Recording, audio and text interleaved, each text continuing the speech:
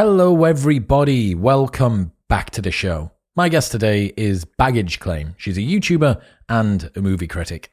There have been a lot of female leads in TV and cinema over the last few years. She-Hulk, Captain Marvel, Doctor Strange 2 and The Rings of Power all showed women leading the charge. But just how aspirational and admirable are these role models for the women who watch them? Is it treating them like mature humans or patronizing them like fragile idiots? Expect to learn how cultural narcissism has taken hold of Hollywood, why perfect female characters teach women nothing about how to be a good person, why Hollywood relies on performative empathy to feel good, the problem with She-Hulk's dating life, why no one is going to be guilted into watching anything, the lessons to learn from Bro's rom-com failure, and much more. Don't forget that you might be listening but not subscribed, and that means that you're going to miss episodes when they go live. So go to Spotify and press the follow button in the middle of the page, or there is a plus in the top right-hand corner of Apple Podcasts. It really helps to support the show. It means that you will never miss episodes when they go up, and it makes me very happy indeed. I thank you. In other news, this episode is brought to you by Whoop. Whoop is changing the game when it comes to wearable tech. Most humans have a desire to improve, but quite often it can be tough to know where to start. Whoop helps you understand exactly what you need to do in order to improve your overall health and well-being, whether it's helping you to focus on getting more quality sleep or letting you know when to push harder or when you need to focus on rest and recovery. Absolutely everything that you do, from your sleep to your recovery, the walks you're taking in the afternoon, your workouts and everything else is tracked 24/7 by Whoop. You don't even need to take it off to charge it, and you join for free and get your first month for free, plus there's a 30-day money-back guarantee, so you can buy it for free, try it for free, and if you don't like it after 29 days, they'll give you your money back. Head to join.whoop.com/modernwisdom. That's join.whoop.com/modernwisdom, and they ship worldwide. In other news, this episode is brought to you by MyProtein. They are the number one sports supplement company on the planet, literally the biggest in the world, and their Clear Whey is still the best protein that I've ever tried. It looks and tastes like juice. It's light and fruity and see-through. It's so easy to drink that you can have it during a workout, but it's got more protein in than a normal protein shake. They even do a vegan version if you are vegan, so you can get in on the Clear Whey action as well. Also, their protein bars have been completely upgraded. Their layered protein bars are fantastic. They're gooey cookies. They do these oat bakes that's got 20 grams of protein in as well. Everything that they make is fantastic, and they've just done a new apparel drop for both men and women. Plus, you can get the maximum discount that MyProtein do, the biggest discount, even if there's super secret savings on. And right now, they are beginning a 45% discount. So head to bit.ly/proteinwisdom and use the code modernwisdom at checkout to get that 45% discount. bit.ly/proteinwisdom to unlock the code, and then the code modernwisdom for worldwide maximum discount. And in final news, this episode is brought to you by Element. Element contains a science-backed electrolyte ratio of sodium, potassium, and magnesium. You tear the top off a grab-and-go stick, pour it in water, mix it up, and you are ready to go. Proper hydration plays a critical role in reducing muscle cramps and fatigue whilst optimizing brain health, regulating appetite, and curbing cravings. Element is the exclusive hydration partner to Team USA weightlifting and relied on by tons of Olympic athletes and high performers in the NFL, NBA, NHL, Special Forces, Navy SEAL teams, FBI sniper teams, and Marines, plus tech leaders and everyday athletes around the world. Also, there is a no BS, no questions asked refund policy, so you can buy it 100% risk-free and an unlimited duration on the return. So you don't even have to send the box back. That's how confident they are that you'll love it. Head to drinklmnt.com/modernwisdom to get a free sample pack of all 8 flavors from Element with your first box. That's drinklmnt.com/modernwisdom. But now, ladies and gentlemen, please welcome Baggage Claim.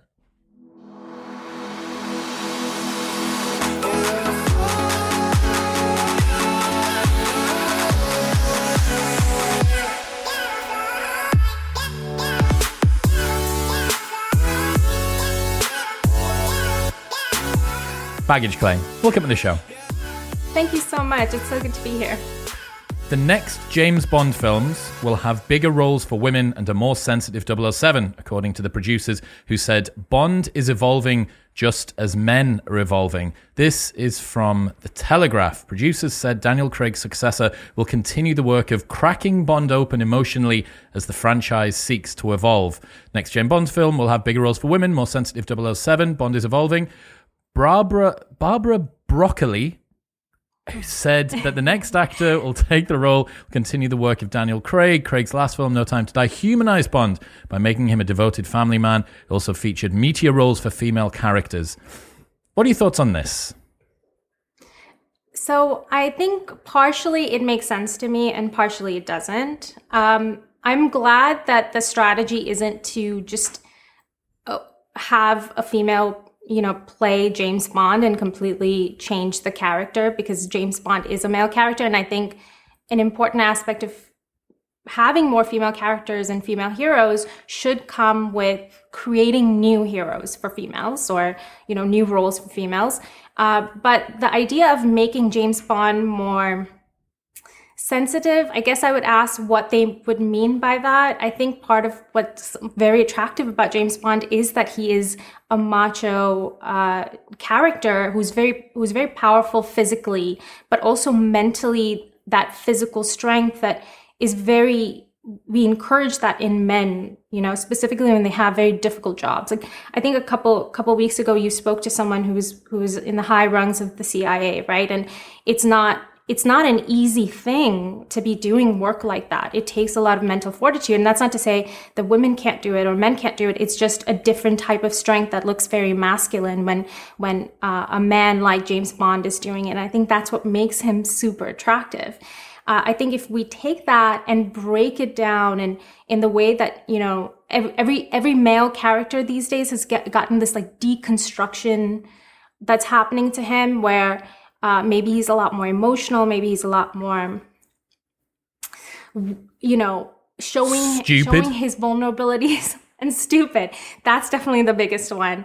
I think that's not the right approach to take to male characters. I think men who watch the movies, they look for inspiration. Is that, how can I too emulate strength? But that shouldn't ever come at the cost of then your emotions don't exist. You're not a real person. You don't get to feel anything. It should never come to that. There are always extremes to anything, right? So I think if they go too extreme in the other end, where he stops being what makes James Bond so exciting and interesting, I think that would be a really big mistake. But I'm also glad that it's not the sort of 1950s approach to how masculine and feminine people would interact with each other, right? Where there was definitely a lot more misogyny in the 1950s and 60s in the way the female characters were treated. It's very different. And I think Vesper Lynd was a very big shift, right? She was a great female character to introduce to, well, obviously she was in the books, but it was very different in the movies. I like that approach where it's become more of this equal thing, but it shouldn't be that James Bond stops being James Bond. I think the concern that people have is that James's character gets eviscerated and he's left as sort of this husk of a man. Yes. We've seen, you do these amazing video essays online, and one of the best examples, or two of the best examples, I think, have been Loki, what happened to him, and then Thor, and what happened to him as well. Like, just completely gutted from being capable, confident guys that could overcome things to, how would you describe what's happened to their trajectory? I think it's a public humiliation.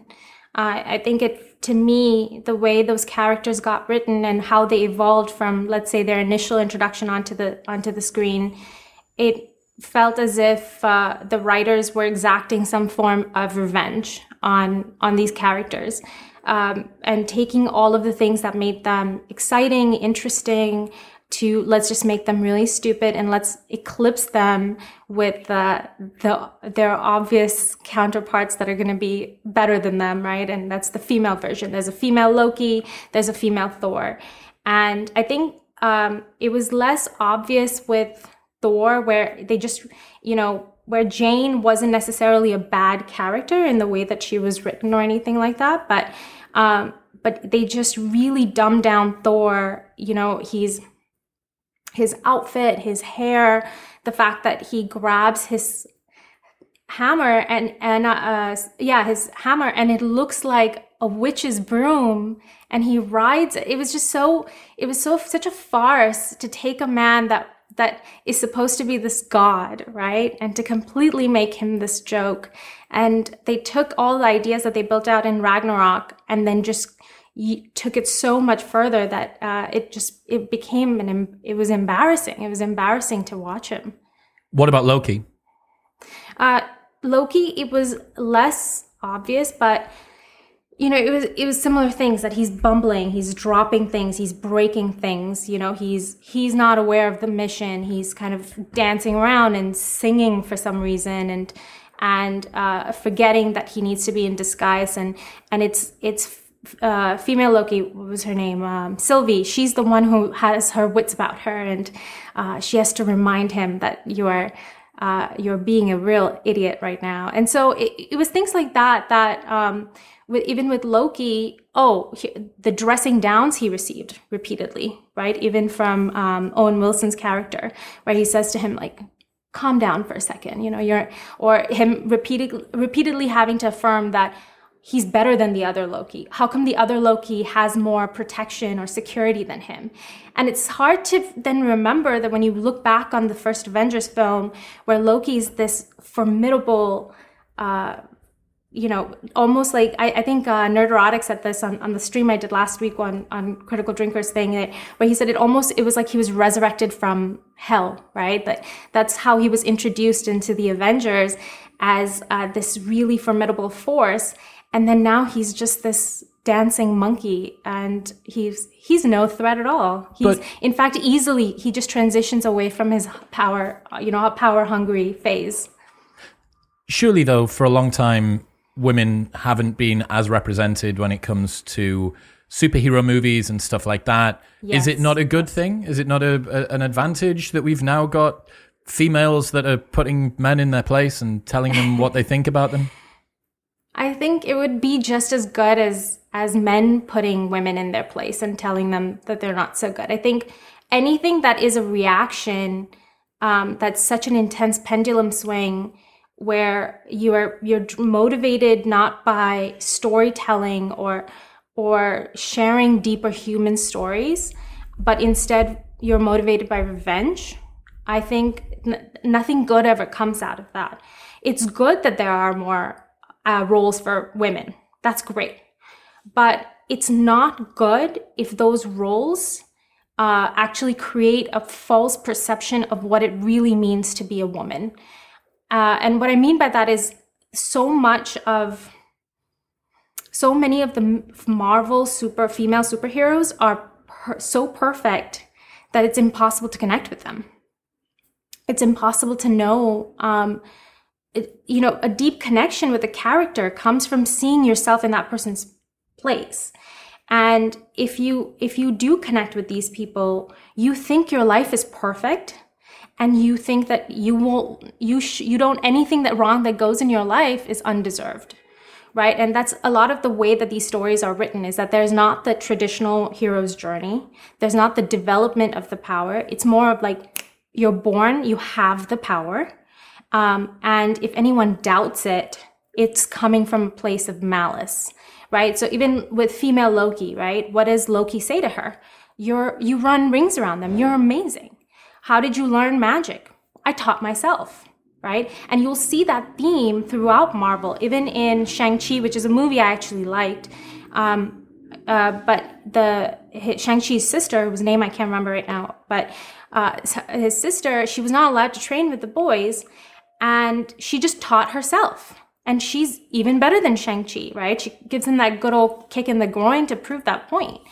And I think what would traditionally happen is that if someone taught themselves anything, the idea would be that they have major holes in their knowledge, that then they would basically suffer consequences for not knowing about those gaps, and then have to fill that in and then excel to that next level. But that doesn't happen. An example of that might be the classic MMA underdog story where the guy gets angry because the bully beat him up or stole his girl, and he goes and kind of learns on his own, but goes into a MMA gym finally to find out that he doesn't know grappling or he doesn't know Brazilian Jiu-Jitsu. He has the gumption and the motivation to go and do the thing, but he needs to discipline it. He needs to be able to wrangle it within the existing format. So there's this sort of wild brilliance that people come in with, but it still needs to be honed in that way. Yet it seems that it's something that is self-generated at the moment, is already perfect. It blooms and blossoms into something that was better than it ever could have been. Right. No, that's exactly right. So it's, I think that's my main issue, is that my problem is never with the fact that there are so many female characters. I think, what is wrong with that, really? There's nothing wrong with that. I think it's that it's rooted in an understanding of people that's not accurate, and it's espousing a sense of entitlement that's not good on an individual level. So what is it specifically? Give us some examples about characters that people wouldn't resonate with, female characters that girls particularly wouldn't resonate with, and why? I think Sylvie is a good example of that, but maybe I can think of, you know what, actually She-Hulk is probably the best example of it. Because so much of She-Hulk talks about, okay, she gets someone else's power. She gets her cousin's power. And her friend asks her, does that mean you're going to be part of the Avengers? And what does she say? She says, no, it's for narcissists. And so immediately there's an immediate cut down of one of the most successful stories that this universe has told, right? About a group of people that come together despite their, varying power levels and personalities, and they overcome a major supervillain, Thanos. And immediately it's like, no, they're all a bunch of narcissists. Or I think she calls them adult orphans and narcissists. And it right off the bat, sets that tone that if a group of people choose to live not for, let's say, their own day-to-day glory, but to come together and do something that's dangerous and that's risky, that might mean that they'll lose their lives, and some of them do lose their lives, and still they're willing to put their necks out on the line to do the right thing, that's somehow narcissistic.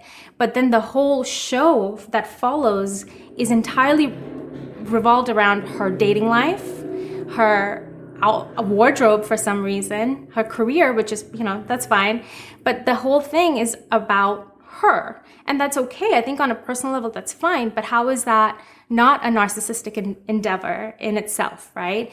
I think people often now will start to look at it as like, oh, if you want to put an outfit on and fight for the little guy, oh, you're just doing that for yourself. You're a narcissist, right? You just want the glory. You want the brand name out there. But if it's female motivated, it's like if she wants to put herself out there and she wants to fight for the little guy in the courtroom instead of out on a battlefield, then that's okay. Her motivations are not to be questioned. And I think there's that like subtle difference that I think makes her a bad representation out in the world for little girls. To look at someone else who's putting themselves out there as narcissists, but my motivations are never to be questioned because I'm a female. I think that's a very bad lesson to teach anybody. That's interesting. I think that you can see this catty, antagonistic, sort of just petty behavior that comes through. It portrays women in kind of the most juvenile way. All of the things that for quite a long time, I think women have been trying to dispense with, this sort of, you don't know me. There's this line from She-Hulk where she's saying that I deal with anger on a daily basis when men tell me about my area of expertise and when guys look at me on the street and when blah, blah, blah, like you don't know anything about anger. As she points at Bruce Banner, someone that apparently the law suggests his Hulk persona is his abused child battling with his real adult self. Like, yes. You're genuinely going to sit there and tell the guy that was abused as a child that the fact that men catcall you on the street is somehow comparable. But no, because you're a man, because you're coming from a place of patriarchal, oppressive, super, how would you say, like, advantage, privilege. You don't get to make a comment about this. And I mean, let's just talk about the fact that in She-Hulk, when she transforms into the She-Hulk, she's able to still speak and pick guys up and take them to bed and stuff. Yeah. I mean, Bruce Banner destroys cities. Yeah. She presumably annihilates guys' hips. Yeah. Oh my God, yes. I didn't even think about that, but yes. I'll try not to think about that during the next episode. But yes. I think immediately she has, control over her emotions. Immediately she can speak, like you mentioned. And the fact that she compares herself to what Bruce endured, right? But this is another way that they're really driving home that point that men are, so clearly, worse than women in so many different ways that it took Bruce, I think, something like 15 years to come and really, I would say, integrate with his shadow, right? Best way to put it. And the fact that the story says that he saw his mother get murdered by his father. And that's why he has all this rage pent up. And here he is offering his wisdom, his expertise. But it's so funny. It's like her very argument that that I have to control my anger as a woman when men in my level of expertise come and tell me what to do. And here she is putting down a man that has been the Hulk for so many years and dealt with it for so many years, and he has his expertise, and there's no room for her to even consider that he might teach her something. Irony, completely lost. Yes, but that's the whole point, right? I think one of my major motivations for starting this channel was that especially in the last 5 years, it has become a very polarized land across the Western society in the way people view each other, think about each other's motivations. And it's also this massive belief that I should never wonder about my own motivations and what drives me, but I should always wonder about what drives everybody else. And it's if I am a woman, if I am brown, if I'm an immigrant, I fall into all of those categories. I'm perfect. There's no reason for me to doubt what I'm saying, what I'm doing, how I'm treating people. And that's what I hear. Like, I was hearing that out in the world all the time, that people were telling me, like, hey, you're a put upon woman. You're someone who should be resentful of life. Like, aren't you just the biggest victim that's ever existed? And it's like, first of all, I've never looked at myself like that. And if I don't look at myself like that, then people are like, well, that's because you're privileged. So the idea that you might have a good perspective in life and look at it as like, hey, it rains on everybody. Everybody has problems. I don't care if you're a Rockefeller, you have problems. You are not guaranteed happiness just because you have money. That's my perspective.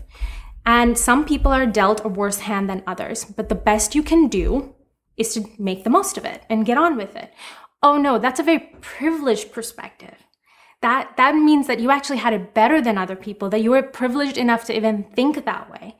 So the more I was encountering that in the real world, I said, this has to stop. At least I'm in a position where I can address it without necessarily easily being canceled. It's hard.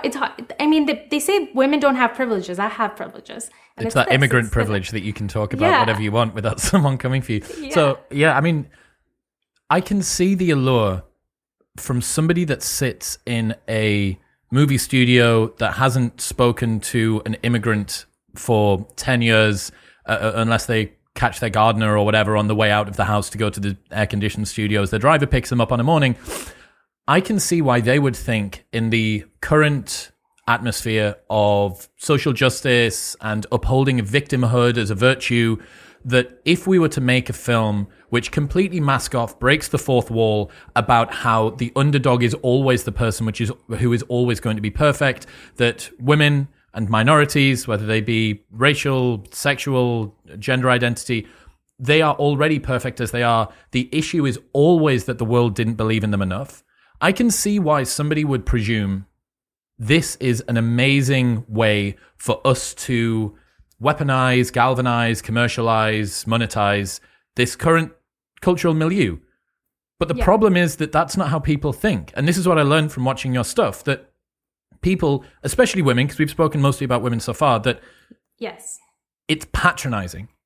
As far as I can see, most modern depictions of women in media patronize them. I mean, how does it feel for you as a female woman of color that also happens to be an immigrant? Like, I imagine that it doesn't empower you or make you feel particularly good either. No, in fact, I feel like the treatment based on my color, or based on my status as an immigrant, it's as if it's a handicap. That just because I was born a woman means I'm handicapped. I feel like that's how people look at me. And it's not they're not looking at me with encouragement, but it's with pity. And it doesn't make me feel empowered. It makes me feel discouraged. And I think this desire, like you were saying, the cultural milieu is the rise of narcissism, right? And I think that's partly what I talk a ton about on my channel, is that especially amongst women, the perspective has become seesawing between I'm incredible and then going on the other side, which narcissists do all the time, is that if anything is wrong in my life, the fault lies with someone else and their desire to bring me down. And that entire perspective creates a really hard shell around you as an individual that is almost impenetrable, where if you need to change and grow, if you need parts of you, like Jordan Peterson would say, like, if you need parts of you to die so that you can evolve to the next level, your narcissism is not gonna let that happen. So if we continue to patronize women, patronize people who live on the edges of society per se, even though they don't necessarily, they're, majorities in a lot of ways. We're going to create a culture of people that refuse to change, refuse to grow, and most importantly, refuse to negotiate with anybody. And I don't know if you come across this online, because I see this a lot, and I specifically see it with people that are like, acquaintances, where there'll be a lot of content that'll be like, ignore the haters. It'll say something like, forget the haters. If anyone doesn't believe in you, F them, like forget about them. And it's this very interesting perspective that like either someone's with you or they're against you. There is no in between, and there's no room to talk that out. And, there are times that I'll say something on my channel and I'll hear some criticism and I'll hear some feedback, and I'm like, okay, maybe I was flawed in that particular thinking, and that's fine. This is a conversation in a lot of ways. But the perspective that they're trying to sell is like, no. If you said it, you were right all along. They just want to keep you down. And it's like, that's you digging your own grave. If you buy into that, you are digging your own grave, because there's not going to be a successful life that you can live with that perspective. If people aren't taught to be able to take criticism, especially if the portrayals that they see of themselves represented in media never take criticism, if somebody does criticize them, then there's a clapback boss bitch moment where they tell them exactly, put them in their place and tell them. And sure enough, all along, I mean, we're seeing this with The Lord of the Rings. Galadriel is just permanently in the right. We saw this with the Star Wars, with the fact that the new female superhero there, she taught herself and then immediately was able to destroy everybody around that. I think Eternals had some sort of weird stuff like that in it. She-Hulk's had some stuff like that. I mean, Batwoman got canned, presumably because, who does that? Is that Warner Brothers that do that one? Yes, it was Warner Brothers. Okay, so Warner Brothers, it seems, can't continue to piss money away, but Disney can. So Warner Brothers are binning things that they can foresee might not make money. Because, I mean, this is the long and short of it, is that people aren't going to go and see these movies. Like, when I think, I enjoy going to the cinema, but when I think about going to the cinema and then look at what's available for me to go and see, I didn't want to go and see Thor Love and Thunder. Excuse me. I looked at that and I was like, Trailer doesn't look very good. Looks kind of cheesy. Looks kind of stupid. We'd already seen Thor start to kind of creep into that in the one that he did with the Hulk. What was that one? Ragnarok. He was kind of a bit of adult there, and I was like, I get a sense that this is going to go even further. But it's not just... One of the places that a lot of the movie studios go to is the reason that people aren't going to go and watch this movie is because of bigotry in one kind or another. Charlie's Angels director said that men need enough empathy to see movies starring women because I've been forced to do it with men my entire life. Like, look, you are not going to be able to guilt people into watching your movie. I learned a term. Have you heard of fan baiting? No. Oh, so this is the name for it, apparently. This is the actual name that's being given to it. So using sexism... I'm assuming this is what Bros is doing, right? Yes, precisely correct. Okay. Precisely correct. So for the people that don't know, Bros was this rom-com, but it was a gay rom-com.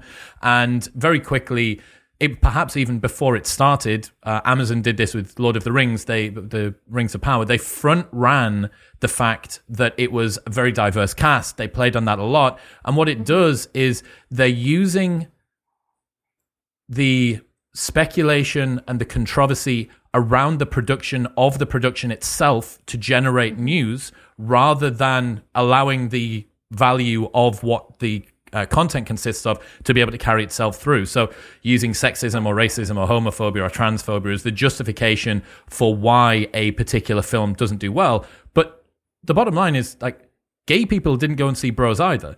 Women aren't going to go and see She-Hulk and Thor Love and Thunder either. It's people within the demographic that is supposed to be the one which is being upheld also think that it sucks. Like, it's just bad cinema. And one of the perfect examples that we've got here, especially with Lord of the Rings, there's a lot of problems with the most recent Lord of the Rings, which it's like a dunk fest if you just search Lord of the Rings online. You get the first two trailers, and then the rest of the videos are just people annihilating it.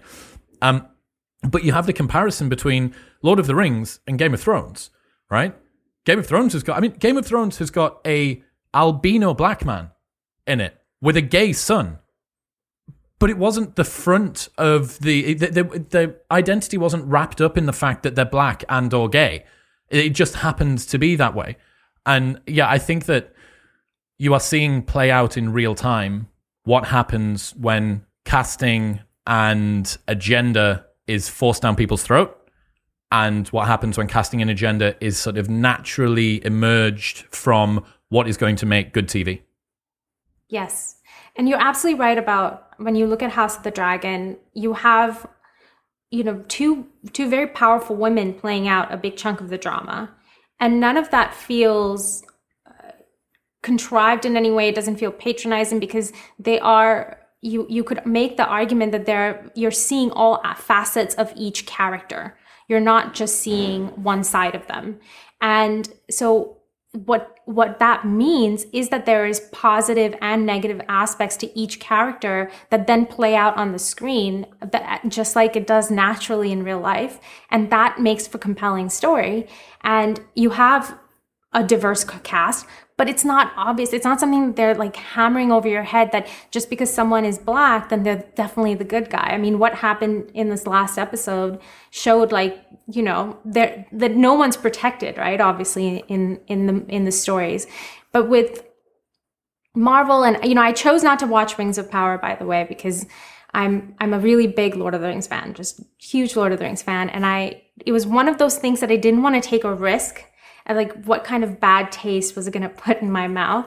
And I talked about this. I think I've been saying this all over the place, but my biggest frustration with Rings of Power is Galadriel. And that she was this incredibly powerful feminine character in Lord of the Rings. And her powers were they were so intensely quiet, and represented in a very powerful way, but it was without her lifting a sword, right? But when you were in her presence, you knew that she possessed incredible wisdom and power. And there was so much eeriness going into that situation where then she's looking at each member of the fellowship and she's seeing right through them, and she's reading them and talking to them while like she's talking in their heads while she's talking to them. I mean, it's like really intense power that I think can be very well attributed to women's ability to see things and like have intuition and perceive what might happen, right? I think it was a conversation you had with Louise Perry. Did I get her name right? Yes. That was it. By the way, I loved that conversation. She's wonderful. Spectacular. But one of the things she talked about is that how women have that incredible intuition to pick up on danger, especially in men, right? Because the consequences for a woman are so much higher. And I thought that Galadriel was a great example of that feminine strength. And then in Rings of Power, who cares about that? She has a sword. She's, everybody calls her Galadriel now. It's like, who cares about feminine strength? It's better to be a man, obviously. They did that in Thor too. Sorry, but like, I'm clearly very angry about this, but they did this on Thor. Valkyrie gets the title of leadership for just being a drunk, but she's not queen of Asgard. She is king. Why? Oh, apparently it's better to be king than queen. Right? Isn't that like the messaging that they're saying? And at a time that the world had a queen, I know not the world, but the United Kingdom. I read a quote earlier this week, and I've been trying to put this together for a long time. I was referring to it as the male default for a long time, which is the assumption that whatever men do, the masculine is preferred, that the boss bitch, lean in, disagreeable career woman is the path that women are supposed to go down. And if you're a mother, you're a second-class citizen that's kind of been duped into it by the patriarchy and so on and so forth. And someone said earlier on, female empowerment means acting like a man. That's the new way that this is seen. Yeah, I mean, you've taken someone that could have been queen, which we've had a lot. And in Game of Thrones, they have queen. You're going to become queen. There are battles between queens, queen of the Stormlands, queen of the realm. But no. I mean, and what's the subtext that says? Like, yes, on the face of it, it sounds cool, but the subtext immediately is that it places king in a superior position to placing queen. Like, that's the least equality promoting idea that I can think of. Like, it's so patronizing to women. Absolutely. Completely agree with you. And I mean, and then there's also it's a very sensitive subject, but then there's also the degeneration of a title like mother, right? It's like, no, you're a birthing person. The womb haver. Yeah. And it's like reducing us to just like flesh and bone. It's like, oh, the status of mother can't exist anymore. And I think it's this whole desire that there should be no definitions of anything. We should all be person. You shouldn't even have a name, probably. You should all just be a person, because, if you have names, that means you have a hierarchy. That means you have people that fall off of the hierarchy, and everything is destroyed from there in the way that the extremist left tends to look at it. When it comes to the mother thing, am I right in saying Galadriel is supposed to have a husband and kids? Yes. And so in Rings of Power, they've kept them away, and it looks like they're maybe going to try and introduce them in season 2, because at the moment she needs to be in boss bitch mode. But she may actually have them already, or she may meet them in few. I don't know. Yeah, I believe Galadriel is somehow, I forget now, but she is somehow related to Legolas, either through marriage or something. Like one of her kids is married. Maybe I'm forgetting. Anyway, but I don't know what their plan is with Rings of Power. I try my best not to watch any of it, or I think I watched those like initial promo photos, and when I saw Galadriel was sitting, she was in this full armor doing the man spread with a dagger holding it between her legs, I realized that this was not going to be a show that I was going to enjoy. So I decided just to completely lock it out of my stratosphere as much as possible. What else are the messages that you think are trying to be promoted here, whether they be hierarchical, racial, societal, gender-driven? I think the idea of ideological consistency being patriarchal is one of the biggest messages that they're trying to push. That if someone asks for logic in the way that you think, then they're trying to oppress you. And this is probably the hardest thing to then negotiate with. It's like, okay, if you're against racism and sexism, but you turn around and do reverse racism and reverse sexism, and people point out to you, hey, this is ideologically inconsistent. And then you turn around and say, well, your desire to make sure that I'm ideologically consistent is patriarchal. And I think that the more people buy into that line of thinking, the harder it is going to be to bridge that gap of how are people going to see each other and understand each other. Because if you can't even understand each other, you can't understand yourself for sure. So I think that's probably the one that I find shocking. I'll often get comments on my videos, or I'll get really hateful messages on Instagram, Twitter, wherever, calling me a pick-me girl, which is really interesting. What's that mean? I don't know that, Nev. So it's the idea, you know those types of girls who are like, I don't hang out with guys. I don't hang out with other girls. I like hanging out with guys. You know what I mean? Like, oh, girls is just so complicated. I'd rather be wearing basketball shorts and playing with the guys. Like, those are called pick-me girls or they'll say like, oh, that woman has internalized misogyny because she doesn't even want to be a woman almost. Someone actually sent me a comment saying, you don't even want to be a woman, or you don't even want to be an Indian. You probably, you pass as white and you probably love that. And so it's that whole idea that if you don't think a certain way, you don't even belong in the class that you happen to be born into. Wow. I mean, that's that whole race traitor thing that people come after anybody that doesn't decide that they're going to agree with the current hegemony in whatever particular group it is that they... So you've done a lot of stuff as well related to cultural narcissism and the self-esteem movement. How does that tie into what we've spoken about so far? I think the trends of Marvel, of Star Wars, and even shows like Batwoman that you mentioned, they are all selling, like really neatly packaging the ideals of narcissism. And I know, it does stem very closely with the self-esteem movement, right? That the idea that you don't necessarily need to work on something. You need to instead work on just believing in yourself. And that self-belief is what will make you someone that's whole. And that's sort of, all of the plot lines seem to be around that, right? Even if you watch Doctor Strange 2. I watched it on the plane over here, and I'd seen your video. I'd seen you reference it before. Didn't watch the video, watched the movie, watched the video, and was like, that is just so perfect. Can you explain what the role of America Chavez is for the people that haven't seen it?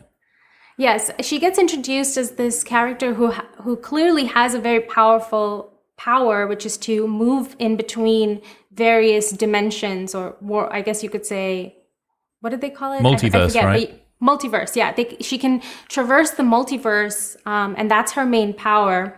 And but she doesn't know how to control it. And they definitely made her a character that's very clearly like token marginalized person, right? She has two moms, and she's clearly of South American descent, and then her name is America Chavez, and then the entire plot of the movie is basically Doctor Strange babysitting her and trying to help her out because she's being hunted by Scarlet Witch.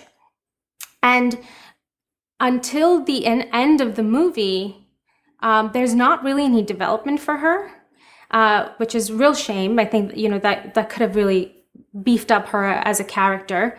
And the final battle is really just Doctor Strange telling her, like, hey, you need to believe in yourself.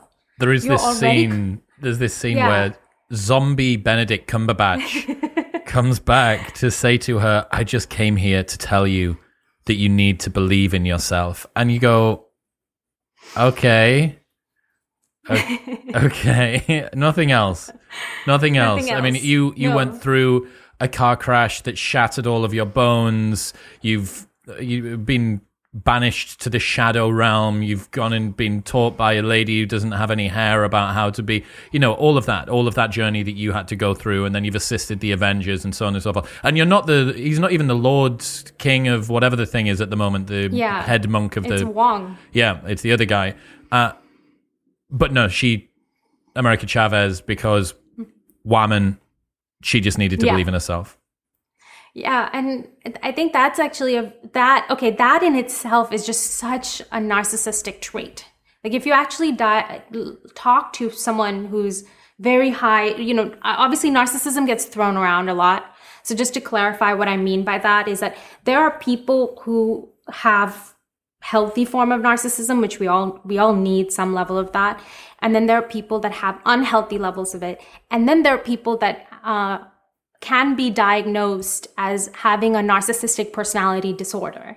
And then when you have disordered behavior, that means that the way you view the world ends up creating creating situations for yourself where you're not able to make accurate decisions and like perceive reality, right? So there's, borderline personality disorder, which became this whole thing when the Amber Heard trial was going on. She was diagnosed as having borderline personality disorder. So anyway, with narcissistic personality disorder, the big belief is that if I'm doing something, it's right. But if someone else does that same thing to me, I'm the victim of that. That's one of the big hallmarks of having any kind of relationship with a narcissistic personality disorder or NPD is that they can't stand boundaries.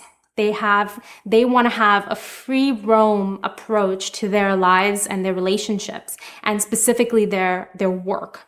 And if they put out a persona, which they always do, they put out a persona that's pretty far off from their true self, true identity. If anyone rejects that persona even slightly or questions it, they come down with a hammer. But sometimes it can be aggressive if you're dealing with aggressive types, or it can be like just such an intense amount of victim behavior that a reasonable person is like shocked into like retreating, like, oh my God, I didn't think I was going to hurt you that way. I'm sorry, I didn't mean to say any of those things. So that pattern sounds very similar to the self-esteem movement, to even that idea that you are perfect. You just need to believe it. It's so scary. And it's quite easy, having done, watching a lot of different videos about criticisms online, as people veer further and further inflammatory, sometimes right, it can be used to kind of deliver a anti-progressive message. And there's a debate to be had about whether or not that's something that needs to be said. There are some aspects of woke culture that are going too far forward. However, I think that the most compelling argument here is it's patronizing to women. If I was a woman, I wouldn't want to hear that I'm perfect as I am. I wouldn't want to hear that all of the characters that I'm supposed to look up to don't need to go through any trials or tribulations. They're not strong enough to deal with criticism, to deal with setbacks, to do whatever. I mean, the strongest character at the moment in the Marvel Cinematic Universe is, what is it? Not Wonder Woman, Captain America? Captain Marvel. That's it. Sorry. She's basically a god who flies around the universe. I don't know what she does. She flies around the universe. She comes back and she can just defeat everybody straight away. Why? Was she the one that did the Amazonian thing in the first movie, and then in the second movie, it looked like who was that? That was Wonder Woman? Yes. Okay. So Wonder Woman in the first one went through some trials and tribulations. That was pretty cool. But in the second one was kind of given all of this stuff. So you had the same character that was delivered this. So my point being that I wouldn't want this if I was a woman. I don't want this for the girls and the women that I care about. If I have a daughter, I don't want her to look up to these sorts of characters. I think that it inevitably creates a fragile environment, like you say, where if you believe that any kind of criticism of you can't be about actions or decisions, it's an existential comment on your worth as an individual. You are deficient. Something is wrong with you. And that the way that you're supposed to get back at that is a overblown, passive-aggressive female version of masculinity, which doesn't look very good on anybody, least of all women.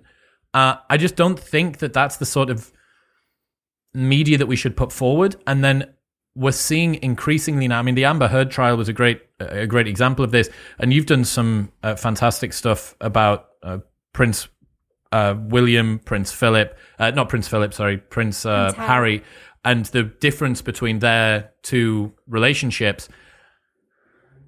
We are starting to see what happens when this takes hold of people that are in positions that would previously be pretty renowned. And it doesn't look very good on them either. Yes. And, something Jordan Peterson talks about a lot is that we know where the right can go too far. And we've all pointed at that and said, that's too far. And then we're struggling to do that when it comes to the left. And I mean, some people do that and other people disagree with it. That where does the left go too far? But I think it's a similar thing where we've all agreed as a society where men go too far. Like, that's not okay if men are behaving in that way. But we're really struggling to do that with women and saying, where do women take it too far? There was a podcast that Meghan Markle released, and she's been releasing quite a few podcasts lately. And the one she just released earlier this week, she talked about She talks about archetypes, right? What are archetypes that are holding women back? I think it's a misuse of the word archetypes. It's a misunderstanding of it. But what she means is labels. Fine. And one of the labels she talked about was being labeled crazy. The women get labeled crazy. And she was saying her own experience, that she's been called crazy so many times, and that it's a way to hold women back. And she brings in an expert, and the expert talks about how the concept of hysteria has this, long history steeped in misogyny. And so it's this painting this perspective that, because doctors in, 100 years ago labeled women as hysterical instead of actually getting to the root of what they were going through, which you could make an argument that has happened, for people in general. But, again, it's driven by misogyny, and now that has whittled down to the term crazy. And so if you call a woman crazy, you're being misogynistic and you're trying to exert control over them. And, you look at the Amber Heard trial, and there were so many people that were willing to believe her, and then so many people using the hashtag of believe all women. And one of the best things about comedians, but specifically Bill Burr, was that his response was like, believe all women, like, are you sure? Like, all of them? How about like 20% of them that are crazy that want to key your car? And it's this idea that, like, just because you're a woman, I don't know, I can't believe I have to say this, but like, just because you're a woman does not mean you are inherently good. You can be crazy. You can be destructive. And that's what I like about shows like House of the Dragon, is that it shows destructive capabilities that are both masculine and feminine. And even, a show, I've talked about this in the past, but like a show like Fleabag. Are you familiar with this show what's at that? all? Phoebe Waller-Bridge? No. No, you probably know of her because she was the one who came in and helped do some rewrites for James Bond for that last film. And people were pretty angry about it because they consider her sort of this like feminist writer. But I think she rides that line pretty well. And she wrote this show called Fleabag. It's a 2-season show. It's on, I think, Amazon Prime. And she I'm sorry for spoilers. I'm just going to give it away to you because I've brought it up now. But she is a character who's very self-destructive, and she does a lot. She definitely does a lot of things, including hooking up with men, and that make her unhappy. She herself identifies that as making her unhappy. But there's this whole season leading up where she shows to the viewer, because she constantly breaks the fourth wall, and she's letting them in at very specific times, where she shows the viewer that her best friend passed away. And the way then we find out is that she walked in front of a bus. And then for a long time, she hides the fact that the reason she walked in front of a bus was because the main character, and her only name in it is Fleabag, is that Fleabag slept with her boyfriend. And that's why and when the viewer finds that out, you see her completely unravel, because it was a fact that she was hiding. And it's beautifully done because it shows that, being feminine is incredibly powerful in a way that can be incredibly destructive. There's a lot of chaos that we can create ourselves. We don't need men all the time to create chaos, right? Which is the overarching belief right now. So our way of creating chaos is that we have a deep perception of human emotion, and we know how to unravel people. There's a reason why it's much easier for a woman to win an argument in a relationship with her husband. It's much easier, right? And if we don't recognize that, we have a dark power in us, then we actually are likely to use it inadvertently on people all the time. And I know I've been referencing Jordan Peterson here and there, but one of the things that really struck me, and I think was something that really changed my personal trajectory, was I was watching his lectures. I think this was back in 2016, before he absolutely exploded. But one of his lectures talked about helping people understand that you would be a Nazi guard. And I hope I can say the word Nazi. I know yes, YouTube doesn't love it. That you would be, and I don't mean you, but me, I would be a Nazi guard. Everybody wants to believe that they would be the hero, and they would be Schindler, but they would probably be a Nazi guard because of the fear and every, there are all these different things that go into it. And if a person, an individual can recognize about their dark capacity, then it's less likely to turn into this massive pathology that exists in society. And I think that's what's happening now, is that people are becoming less and less convinced of their own internal darkness, becoming more convinced of other people's darkness. And I think that's a pretty dangerous place to be.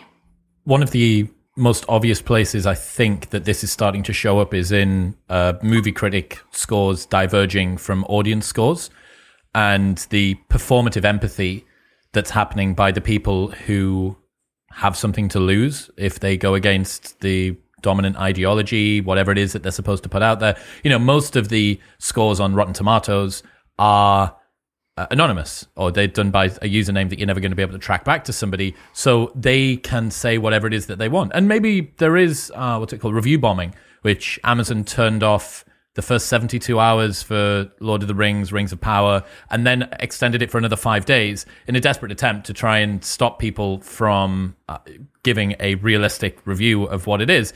And that was labeled with misogyny and racism, so on and so forth. But it seems to me that the powers that be, the people that believe they're supposed to be the elite media class that know what's good for everybody, that will point at the plebs and remind them that you really should just put your faith in us, they are failing increasingly to resonate with the people who are living a normal day-to-day life.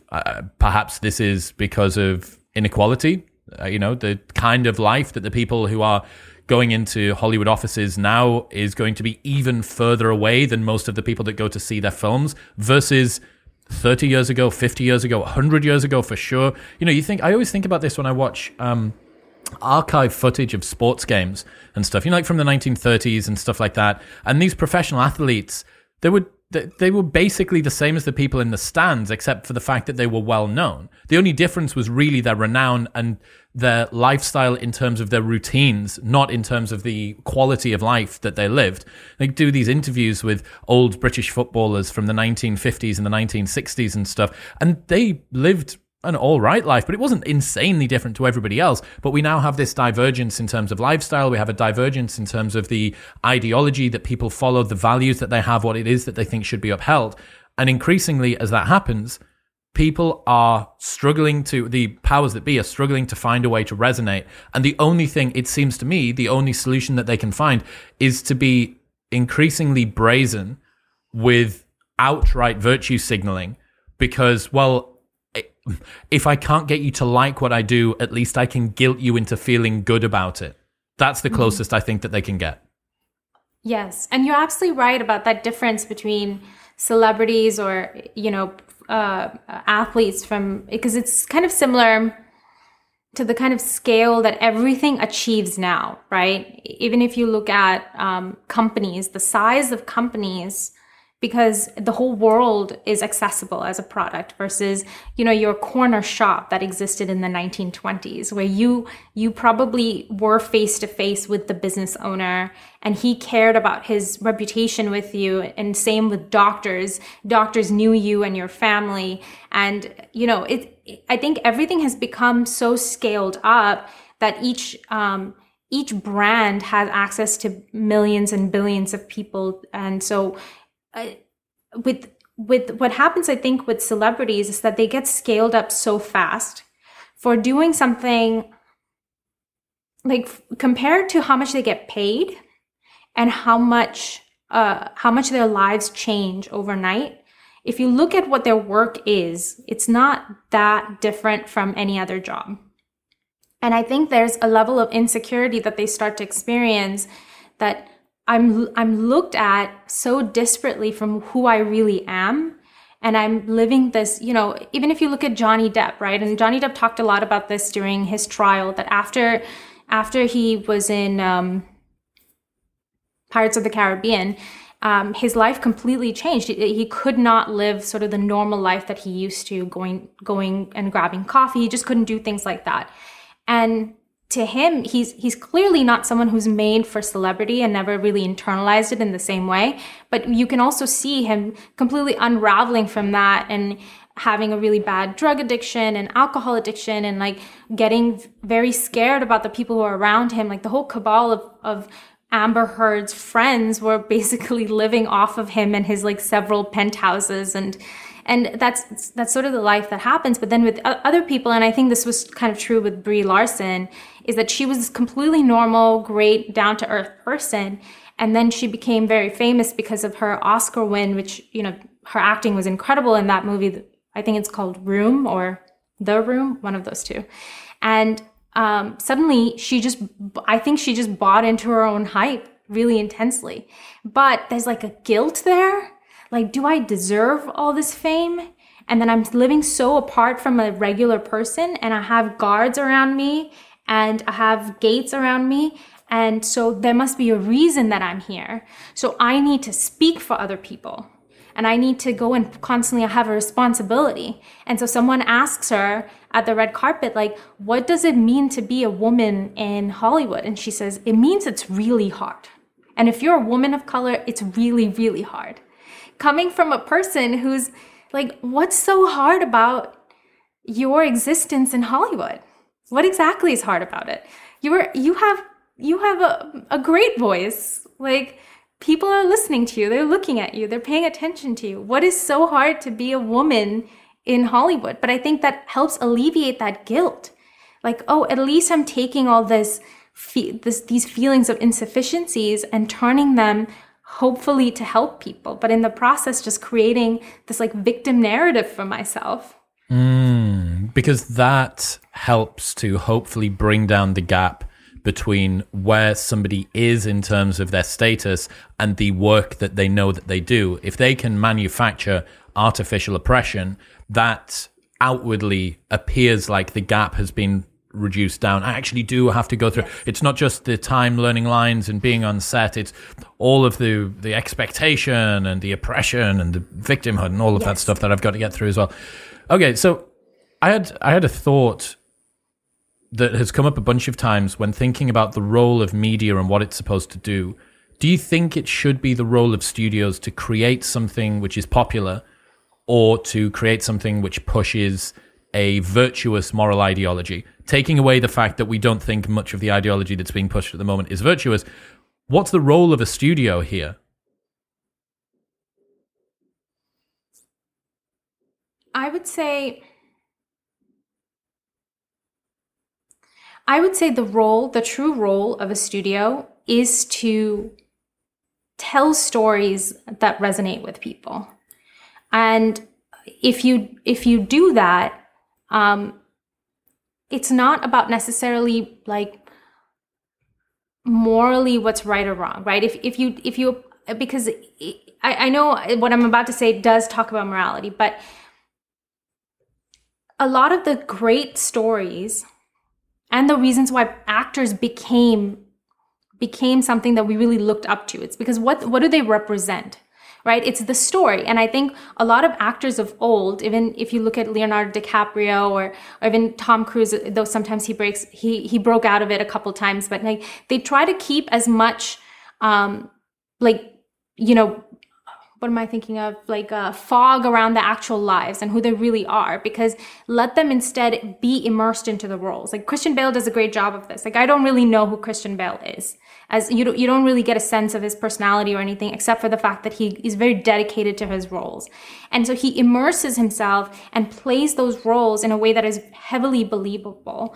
And, certain movies and certain books really resonate with people because they become this guideline of how can I live a life that's going to be meaningful. And if you tell stories around that, everything else becomes irrelevant.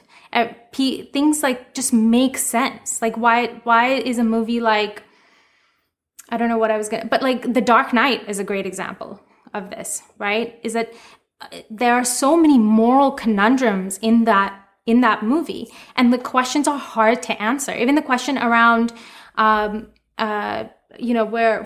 Fox wants to shut down the system that Batman built, where he can listen in on everybody's personal conversation, and yet Batman feels, vindicated in that because he knows that that's what's it's gonna take to take down someone like the Joker, and it's like. Morally, you could take either stand, but what's wonderful about that movie is that it is a deeper exploration of a hard-to-answer question on many different levels. And I think stories like that then resonate with something that you're dealing with in your life, like you personally are grappling with. And then you look up to someone and you say, okay, they're struggling with it, I'm struggling with it, I can start to piece together the answers in a way that's not just the easy way out. And I think those are the stories that, and whether these movie production companies want to do that or not is irrelevant, because the market is going to speak after a while and they're going to have to change course. But those are the stories that are going to work. And if you look back on even movies, and then sometimes like I look at shows and movies from 1990s and then the early 2000s, and those are the kind of stories they were telling, and that's what was like sticking with us. That is the main question I think that I always have in my mind, which is how long can a desire to push a popular ideology continue to last in the face of an ever dwindling capital liquidity? Like, just how long can movie studios and Disney Plus continue to... I mean, how much was... Batgirl was like 50 million or 100 million, and they binned it before it even went to edit. I think they'd filmed the whole thing. Like, they'd done the hard bit. They sent it to edit, but no, we're just not going to bother. I don't know what the... Do you know what the relative proportion of budget that would be spent on edit versus on filming is? I've heard that it's like close to 20%. Okay, so the lion's share of the cost for producing this. Yeah, get it out there, right? They've already done some marketing, although marketing's probably going to be a good bit on top and blah, blah, blah. But still, the point being that there are changes being made. The Aquaman 2 or Aquaman 3 obviously has got a lot of Amber Heard in, so they're like retroactively trying to unperson her. I don't know how they're going to do that. But what do you think is going to happen, given your view from the lofty media critic mountain? What do you predict for the next few years of movies? Are we going to see more Top Gun, or are we going to see more She-Hulk? Yeah, I mean, Top Gun is such a great example of content that these activist writers, pseudo writers, really they're activists that have sort of taken over various companies. They would have argued that, oh no, there's no appetite for a movie like Top Gun because it's so oriented towards weaponry and the Navy and military, and yet it did so well. And I think that's such a great indication. And I think even Spider-Man No Way Home is such a great indication that if you prioritize story and you respect the intelligence of your fans, then you will get a good result out of it. I think this is going to go on for quite a while because there's all this goodwill that got built up with good storytelling. With Marvel, they had 11 years of really good storytelling and great characters and great movies. So even though we know that Thor: Love and Thunder is an absolute abomination, it's still made, I think, maybe it's crossed $1 billion by now. I haven't checked in a while, but and that was all based off of the goodwill from Thor Ragnarok and the rest of the series, because there is an appetite to go see these movies, but does it have the kind of earning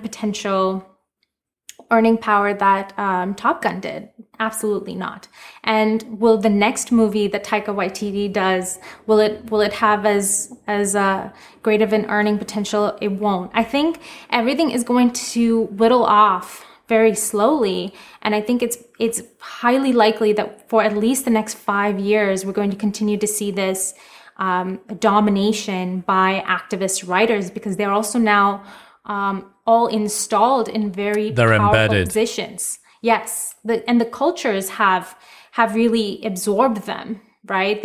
They all believe in this, and they think of us as that we're on the wrong side of history, right? They think that they're Schindler and we're the Nazis or something, and that they'll win out in the end. And I think as long as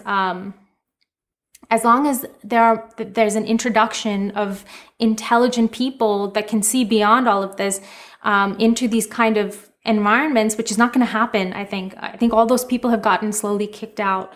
I think until that happens, we're not going to see it change. More likely, I think we'll see new powers come up. New sources of content are going to come up. And I think it'll be, in the form of definitely YouTube content or Netflix, because Netflix has already given out that word, right? That things are changing. That if you are woke, you can get out. I mean, that was a very brazen move. And I think Netflix knows that it doesn't have the kind of staying power that Disney does. It needs to get its act together. Otherwise, it's going to be gone. So I think from Netflix, we might start to see some major changes. I agree completely about not respecting the intelligence of the audience. I think it's that patronizing, pointing at the plebs down in the peasantry as they walk past and saying, we know what's best for you. But as well, you're right. If you've installed a group of people that have a victimhood complex, that are dealing with this narcissism, if you do decide to get rid of them, they're going to kick up a pretty big stink. And it's very easy to lay the issues of a poor performing series or movie at the feet of people who don't know what's good for them. I mean, Bros was so perfect of an example of this. And I don't know how many times it's like 2022 has just been a sequence of releases that have fallen flat on their face. And it's the same formula that gets rolled out to explain it. Oh, it's because of bigotry. It's because I went to go and see movies with male leads, so can you come and see mine? Like, are you really hoping to guilt me into watching your movie? Like, is that really the stage that we've got to? Like, is it not good on its own merits? Is it not sufficient? Yeah. Is it not sufficiently capable to actually get me to want to go and see it? No, I have to go and see it with a gun to the back of my head because I don't know what's right for me. Yeah, it'll be interesting. I really hope that that's not the case. But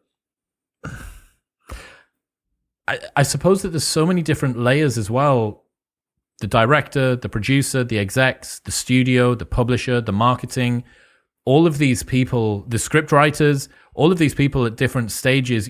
You only really need one of those to have this sort of ideology for them to be the person that puts a stop on it all, right? Even if you had everybody else was on board with one particular thing, because you're always going to have the flag of victim or oppressed or marginalized, and everybody else that's around that is, well, I'm not going to touch that.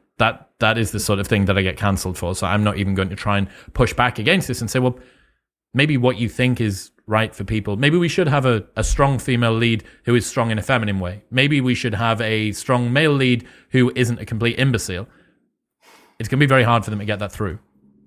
Yes. And this is sort of an unrelated example, but my friend who lives in Oakland, the crime in Oakland is outrageous if you're not familiar with that. So California in general has had a really intense surge in crime since COVID hit. And San Francisco is one of those cities.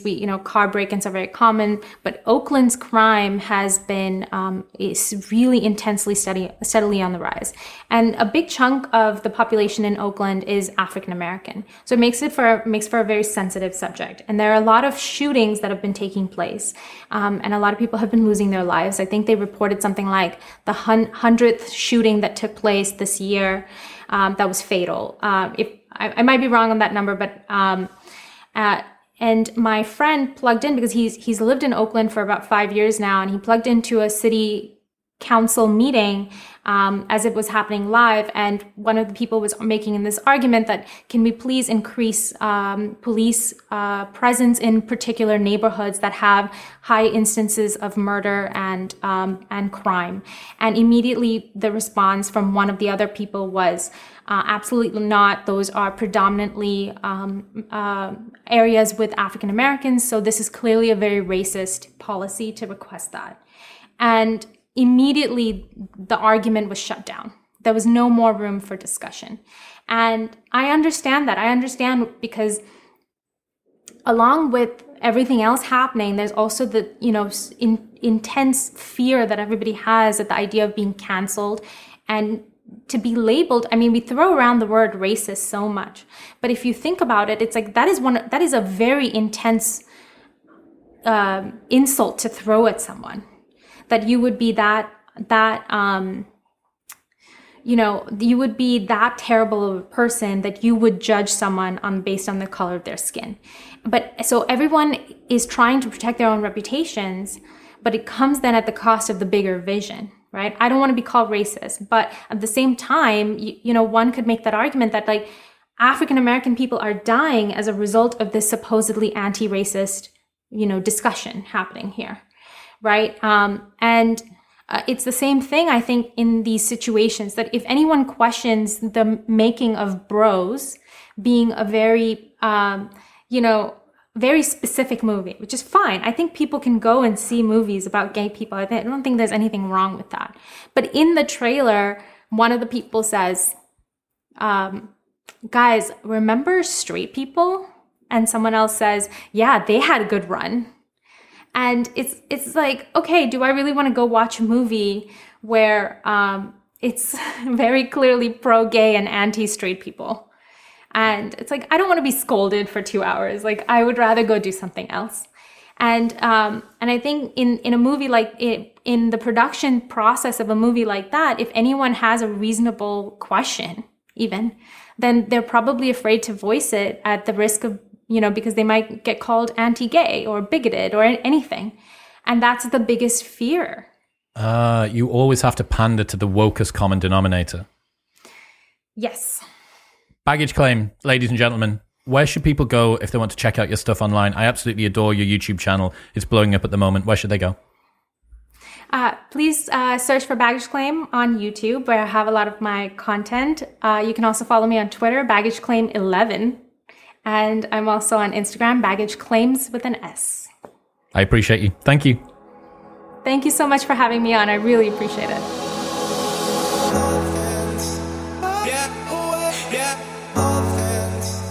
Thank you very much for tuning in. I really think that this conversation about the sort of role models that we've got for women in modern cinema is pretty important, because if I was a girl, I would not want She-Hulk as the pinnacle of what my sex can achieve in 2022. Anyway, don't forget that you can get the Whoop 4.0 for free and get your first month for free if you go to join.whoop.com/modernwisdom. You can get a 45% discount for a limited time if you go to MyProtein at bit.ly/proteinwisdom and the code modernwisdom at checkout. And you can get a free sample pack of all 8 of Elements flavors with your first box by going to drinklmnt.com/modernwisdom. I'll see you next time